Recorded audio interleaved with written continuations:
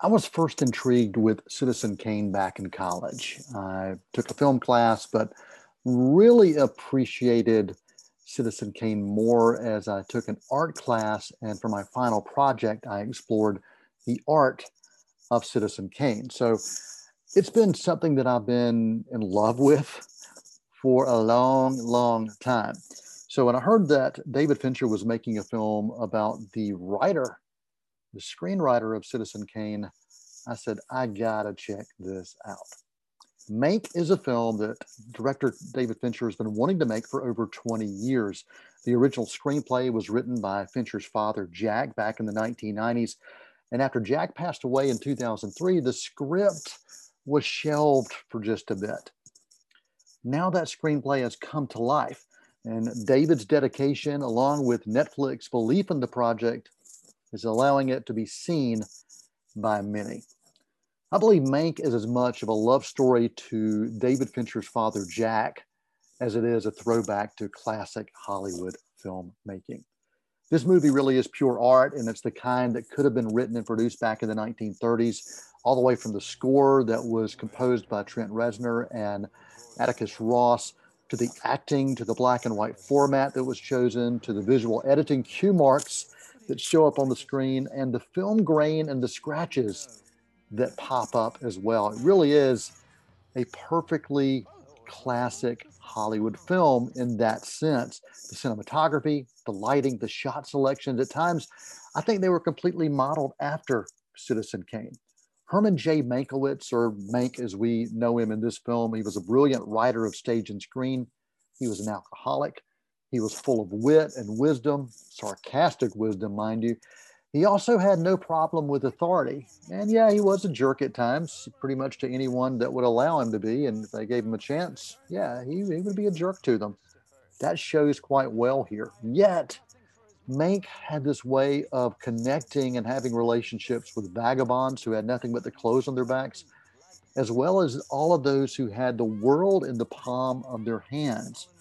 All of these things played out with Mank, and they allowed him to take on the challenges that life would throw at him. And I think all of these things played really well for Mank as he was creating this legendary script for Citizen Kane. He looked at his past, he looked at his present, and I think he looked at where the future of the United States and the world may be going to help provide inspiration and motivation for Citizen Kane. The film does follow the journey of this writer who is implementing all those inspirations of life around him into the screenplay that would ultimately land him an Oscar. We also get an understanding of Mank's hard living and how that impacted his writing along the way.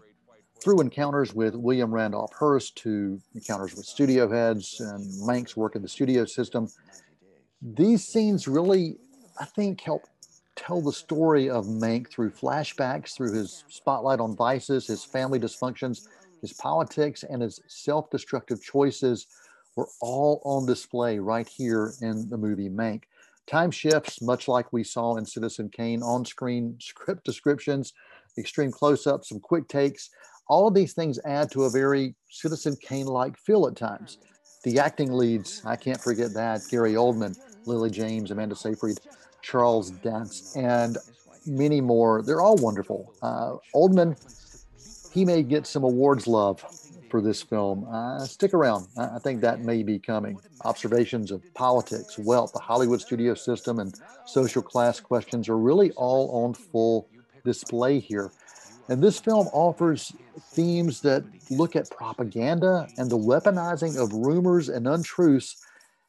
And I got to tell you, if you take the time, you'll find that these things are as relevant today as they were back then. This really is not for the general audience. This is a movie for film buffs, fans of Citizen Kane, historians, and those who want to get deeper in the narrative. Those are the ones that are going to find Mank a film for them. It does require investment. It does require very careful engagement. There's one scene in particular, and while it's important to the story, it's probably at about the 53-minute mark. That is a very long scene of a conversation. That's kind of a throwback to what we would see in some of the films of the 30s. It worked here, but it's not going to work for everybody. So there were some long takes, some scenes of extended, and I mean exclusively extended dramatic dialogue that will require your complete attention, including one from Oldman that is over 6 minutes long. And that one, by the way, is quite spectacular.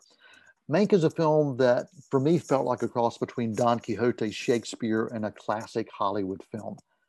And I appreciated that. I wanted that. I needed something like that. So if you're looking for a movie like Fight Club or maybe a Michael Bay shoot 'em up explosion filled film, this one is not for you. The movie has a runtime of 2 hours and 11 minutes, so it will take your time, as I mentioned before. It's one that I really think I needed at this time. I appreciated it. Again, a fan of Citizen Kane. Bring me to the point. If you haven't seen Citizen Kane, watch that movie first. Mank is engaging for me, and I found it to be the most creatively imagined biopic of 2020. Yeah, I said biopic just because I can.